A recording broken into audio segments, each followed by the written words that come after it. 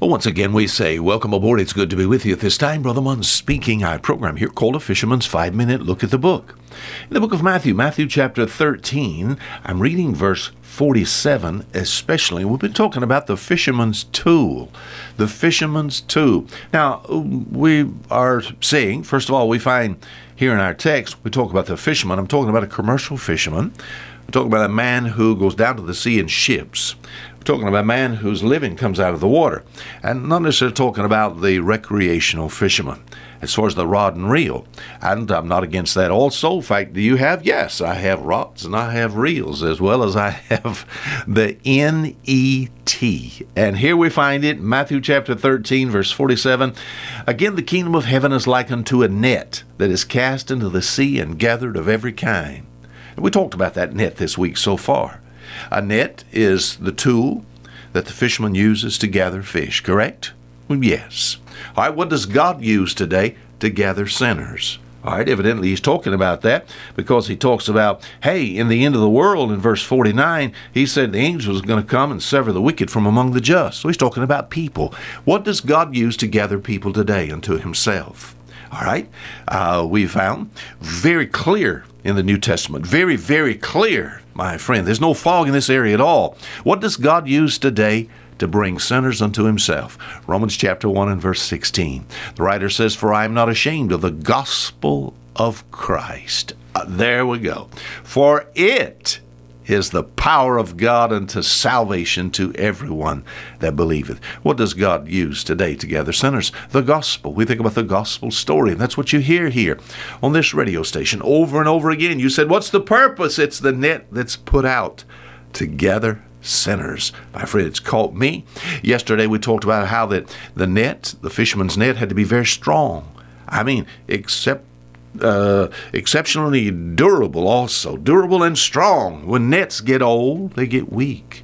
So the gospel, how old is the gospel? 2,000, almost 2,000 years old. But you know what I found? I found that it's just as strong today as it was 2,000 years ago. It reached this old fish. January the 2nd, 1966, all encompassing my life. The net of the gospel. And yes, you said you're going to put it like got caught, but what a blessing to be caught by God. You know, God keeps all his catch alive. Isn't that a blessing? You said, what are you talking about? Alive? What about people that has died? My friend, if you belong to Christ, you'll never die. You shed the old body. But inside we live forever. He keeps all his catch alive. When we think about the gospel, it's strong, exceptionally strong. You know, we think about it as far as the old net is concerned. It says the kingdom of heaven is like unto a net. It's the tool the fisherman uses to catch his harvest, yes. All right, as far as God is concerned, it's the gospel. And the gospel is strong today. I believe Jesus can save today just exactly like he saved years ago. But you know, a net is used by skillful men. What do you mean by that? Do you know what I mean when I say a greenhorn? I don't mean somebody has a horn that's green. I mean it's somebody that doesn't necessarily know a lot about what they're doing. A lot of times we have that coming to us in the seafood industry where maybe somebody says, well, I'm tired of the job that I have, and I heard you fishermen just have a good time and it's just all play. I never worked so hard in all of my life. As far as work is concerned, first of all, it's the most deadliest. We think about, yes, it could take your life. But as far as hard work, just hard work. But as far as the men is concerned, someone that just could come in from off of another job, my friend, you said, what are you saying? It takes lots of years of labor and learning, knowing what to do.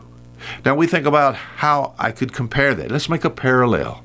You know, you say, what's the purpose of church? What's the purpose of maybe this radio station? The purpose of Bible teaching? It's to help you to be skillful in your presentation of the gospel. I'm not telling you, you don't have to be a college professor to tell people that Jesus saves. But my friend, it helps to know, my friend, this book. And as far as knowing this book, that's what study. This book's all about study to show thyself approved unto God. It'll help you to be a good fisherman, that you might use the gospel net. Now till tomorrow, Fisherman saying goodbye.